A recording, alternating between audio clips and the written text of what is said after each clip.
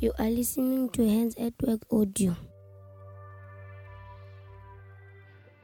For Word and Worship on June 1st, 2018 at the Hands at Work Hub in South Africa, Dan Waspe encourages us to keep focused on our God, who is able to do all things. Good morning. I want to start with a question, just to get us thinking. I want to ask you the question, how big is your God? How big is the God that you serve? What can he do and what can he not do? Just start thinking, how big is the God that you serve? What's he capable? What's God capable of? And so the story is in Numbers chapter 13 and verses 21 to the end, and then chapter 14, 1 to 9. So all I want to do is I want to pull out two or three things in that story that God has been speaking to me recently.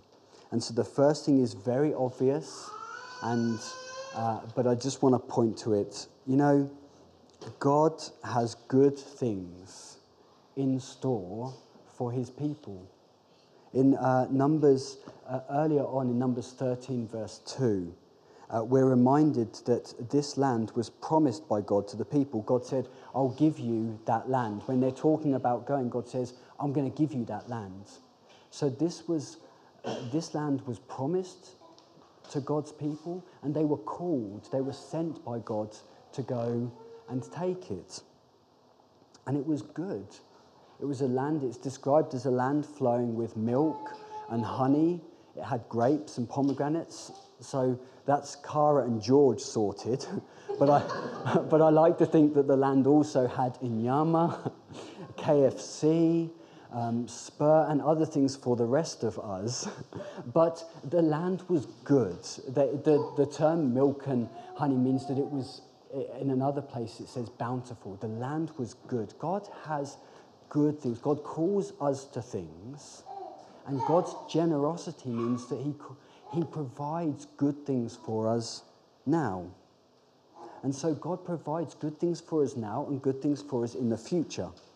You don't have to turn to it, but in 1 Peter chapter 1, verses 4 and 5, it says, we have a priceless inheritance, an inheritance that is kept in heaven for you. And so there's some things that are for the future. There's some things that God keeps for us, great things that God keeps for us in the future that we won't know while we're on earth, but this isn't all we live in. This 80 years or however long, 70 if you're from England, 90 if you're from Australia, however long you have on this earth isn't all we have. There's more. There's an inheritance that God stores up for each one of us later on in life, where we'll know complete healing and freedom of sin, and complete joy, and no pain, no suffering, no tears. There's an inheritance for us. But there's some things that God promises for us now. And I'm not, if I'm starting to sound, you've probably heard this talk lots, maybe in your churches in England or in South Africa, and you're starting to think that I'm sounding like someone off the television. I'm not talking about things in store like cars or aeroplanes or thousands of or millions of rand. I'm saying that there's things that God promises and calls us to that he wants us to enjoy now. Peace and joy and healing and purpose and the thrill of the Holy Spirit using us. God says, I'm going to give you life, and I'm going to give you life in abundance. That's now.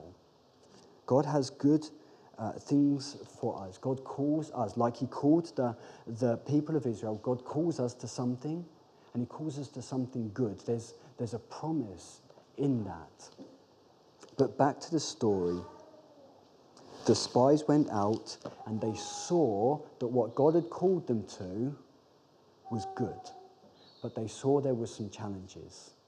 And this is where I'm going to spend the majority of my time that we have left together, as I share before we move into worship, is that God promised these people a land. and it was good. God had good things in store for them. God had a calling for them. And when they went, they saw that good things, but they saw challenges. And what they did is they focused on the challenges rather than focusing on God. Look how the report changes as it goes on. When Angel was reading in chapter 13, verse 21, let me just briefly read it. It says, so they explored the land from the wilderness of Sin.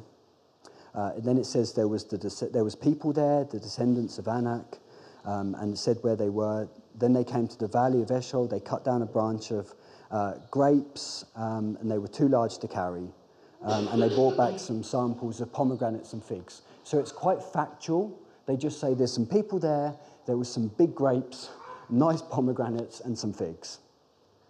Then it grows. When they start to give the feedback to the people in verse 28, the story starts to get a little bit more detailed and dramatic. In verse 28, it says, it actually names the Amalekites live in the Negev, the Hittites, the Jebusites, the Amorites live in the hill country, the Canaanites live along, and it says they're powerful. So it says, here's the fruit that it produces, but the people living there are powerful. Their towns are large and fortified. We even saw giants there. So the story now goes from being factual to start, actually these people are powerful and their cities have got strong walls, and we saw giants. And then they tell the story for a third time. In verse 33 they say, the land we travelled through and explored will devour anyone who goes to live there. All the people we saw were huge. We even saw giants, the descendants of Anak. Next to them we felt like grasshoppers, and that's what they thought too. So the story grows from being factual. There were some people there. So there were some people there and they were really quite strong, and there was some walls around their houses, to the people there were huge. And we saw giants. They will devour us, and we felt like grasshoppers, and they looked at us like we were grasshoppers too. The story got more negative and more scary as the time went on. It's like the giants got bigger the longer the story went on. And so remember that God promised them this land. So I want to pause there and just ask you a question. God had called these people to this land. Is there something you know that God's asked you to do? Is there something that you know that God has called you to? And I want to pause and let you think about that. It can be something very small. Maybe God's called you to a particular role, to care for a particular person, to love a particular family. Maybe God has called you to be in a certain place for a period of time. Maybe God's called you here to Africa for 1 year, or he said, I'm going to call you here for a year. Maybe he's called you to be part of a different community. God's called each one of us for something. Just pause and think, what has God called you to? What's one thing that you can point to? It might be very general. It might be that God's just called you to care for orphans and vulnerable children. Or God's called you to work hard. What's God called you to?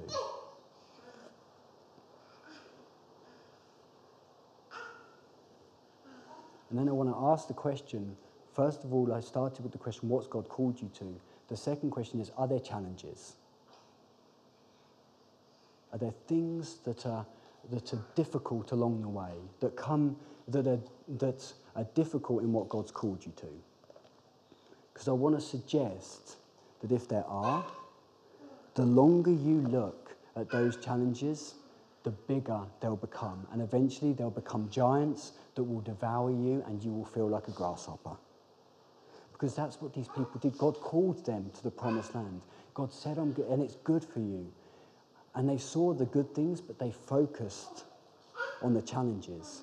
And as time went on, those challenges became bigger and bigger and bigger. And the bigger the giants got, the smaller God got. Because they stared at the giants. Now, God's been challenging this. Of course, you know that Jen and I feel like God gave us the opportunity and called us many years ago to care for. And as we've cared for, part of caring for and part of that call means that a way of caring for is to care for Boothleigh. And we feel that God called us to that. And we moved into that. But you know, it became consuming for me. I didn't sleep. I cried most days, most nights. And it just escalated, and I became paralyzed. And 2 weeks ago at church, I was thinking about it, and I was just, and it happened. I would wake at night, and I would think, and what I would think is, what if Joe doesn't make it? What if Boufflé doesn't make it? What if Boufflé does make it, but she has developmental needs? How am I going to cope with that? Because that's what the doctor said is possible. What if she does make it, but she gets to 15?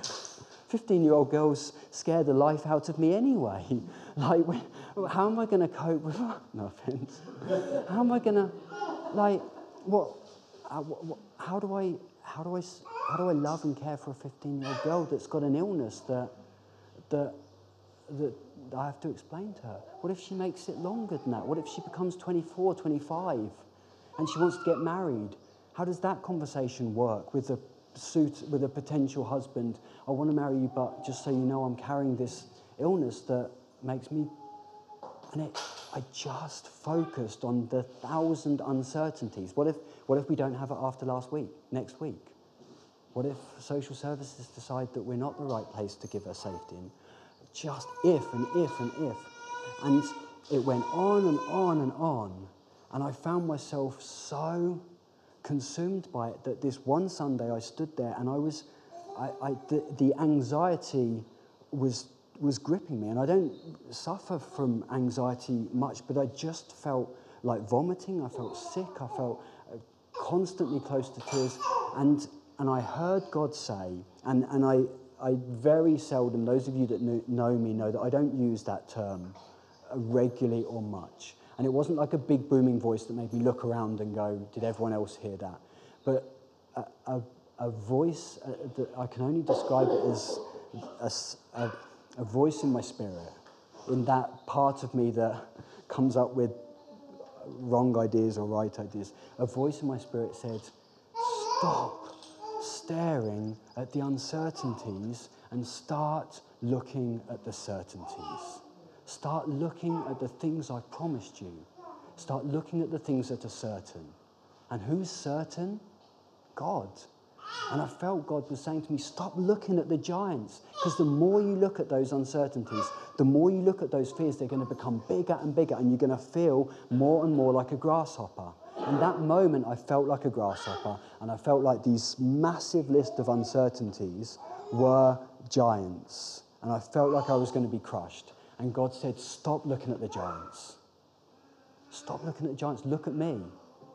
And gradually, I'm not there yet, but as I've tried to take my eyes off the giants and focus them on God, my giants have become smaller and my God has become bigger. Because God is bigger than my giants, but the more I stared at my giants, the bigger they got and the smaller my God got.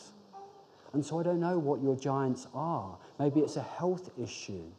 Maybe it's a sin. Maybe it's an addiction. Maybe it's a sense of unforgiveness. Maybe it's a dislike of a person. Maybe it's a feeling of being wronged. Maybe it's, I don't know what it is. Maybe it's a trauma. Like I said, maybe it's something that's happened to you.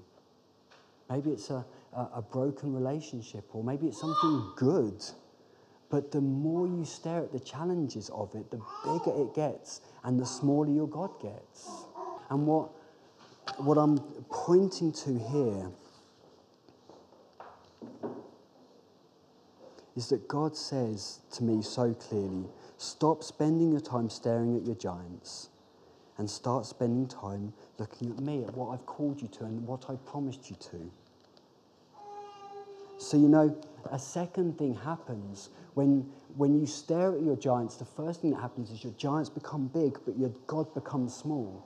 The second thing that happens is when you stare at the giants, you become paralyzed and you don't move, you don't live out the call that God has called you to. You stop. So God called the people of Israel to the promised land. God said, I've got good stuff for you there, a land flowing with milk and honey. But they stared too much at their giants, their God became small, and so they didn't step into what God had called them to. And they were robbed of the promises that God had for them. And so I'm not going to go deep into this now because, truth be told, I'm still learning this, so I don't understand it myself. But there's some verses in Hebrews chapter 4, which if you want to, I'd so encourage you to sit and to look through. Hebrews chapter 4, verses 1 to 11. And it points to the fact that staring at your giants can rob you of the good things that God promises you. Can rob you of your calling and can rob you of the good things. You know, God promises us, it says in Hebrews chapter 4, God promises us a special rest, a special type of rest, a way that we can find rest. And the people of Israel, it says in those verses, the people of Israel didn't get it because they were gripped by fear. They stared at their giants. Their giants became big, their God became small, but it also stopped them from moving into the promised land. It stopped them from it held them back of some of the promises that God gave them. They didn't get the milk, they didn't get the honey, but more than that, they didn't get the special rest. They didn't get the blessings that God actually had for them. And so I hope you hear me well. I'm not trying to sound like I said, a televangelist that says but God does want good things for us. And one of the things is that this special rest is available to us. But when we concentrate on the challenges, when we look at our giants so much, that we're robbed from experiencing that special rest, that peace. God promises us peace. A peace that surpasses all understanding. And we can lose that. We don't get hold of that promise because we spend our time looking at our giants rather than looking at our God. The last point as I finish, I want to leave us with, is, so God called the people of Israel, and he called them for a purpose, but he also called them for blessing. He had blessings for them. But they stared at the challenges, and as the challenges became giants, their God became small. And that's something, and that stopped them, that paralyzed them, and it robbed them of some of the blessings that God had for them. But lastly, when we focus on giants rather than on God, it's contagious. It's so contagious. You know the word contagious, it's catching. You can catch it from 12 people came back, 10 of them were negative.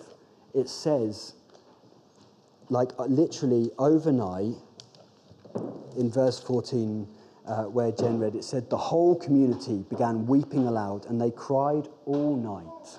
It went from 10 people saying, these guys are monsters, we felt like grasshoppers, to the whole community crying and weeping and then blaming other people. It's so catching. And so I want to ask us the difficult question. Are we allowing that to spread? Are we allowing the challenges to become so big, but then are we allowing it to spread amongst us? And so two things happened. One, it became contagious and people caught it. But secondly, what the product of that is you need someone to blame. I wanted to blame people for my... And the first thing I did is I isolated myself. No one understands. Father Dan doesn't understand me. No one understands me. It's not true. It's not true, but I wanted to blame. I wanted to be angry with someone. But it could be catching. And so I had to make sure that I wasn't putting it onto Jen because it became catching and the boys can catch it. This allowing our giants to become, focusing on our giants, focusing on our challenges and allowing them to become big is so catching and contagious. We can say, there's too much work.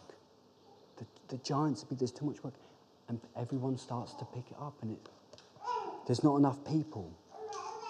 The community's too broken, or that person's not experienced enough to do it. And it's catching. So hear me well, I'm not saying we shouldn't, when God calls us to something, we shouldn't point out, we shouldn't raise our concerns. That's not what I'm saying. I'm not saying we shouldn't ask detailed questions and make sure I'm saying that when God calls us to something, when we allow the challenges to become big and our God to become small, that is catching. And we need to be a community where we make our God big, not make our God big, God doesn't need us to make, where we see our God as big and we see our challenges in their rightful place. And so this is so important because, as you know, today's the 1st of June, month 6, halfway through the year. It also signifies the time when more and more teams and visitors are going to come and spend time with us. Teams and visitors, I promise you, teams and visitors will catch this. And so there's two. Do we want our teams and visitors to go back so traumatized by the size of our giants, or so inspired by the size of our God? What is it that we want our teams and visitors to go back with?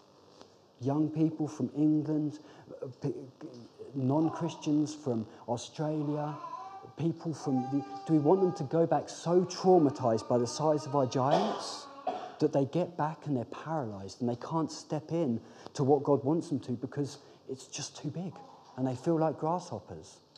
Or do we want them to go back inspired by the size of our God?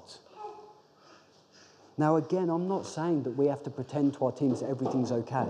Everything is not okay, and you've heard me say that enough. It's not okay. It's not okay in Mozambique. It's not okay in Maluti or Swaziland or Mozambique or Zimbabwe or Nigeria. It's not okay. The kids' lives aren't okay. Our caregivers' lives aren't okay. It's broken, and the wall is falling down, and people are abused and devoured. It's not okay. But they're the challenges, but our God is bigger. Our God is big. So I'm not saying we hide it from them, but we allow them to know that we're a community that will not let those challenges become bigger than our God, and we won't let those challenges rob us from what God wants for us. We won't let these challenges slow us down or stop us moving forward, and we won't let those challenges rob us from peace and joy and love and kindness. We won't let it rob us from those things.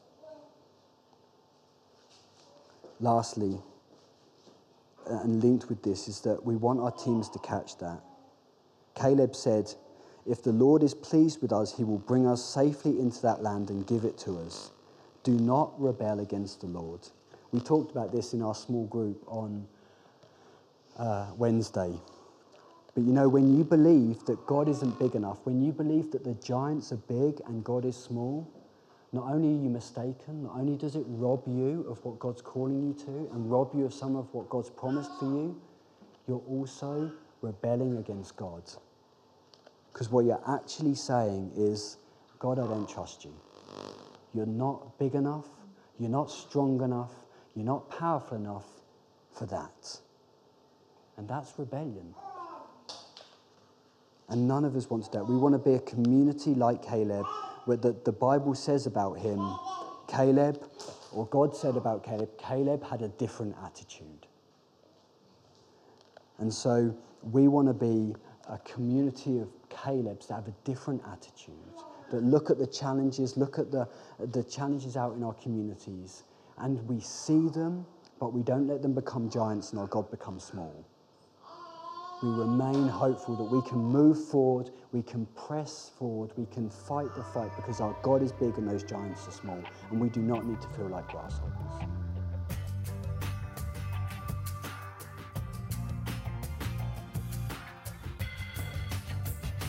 Thank you for joining us. www.handsatwork.org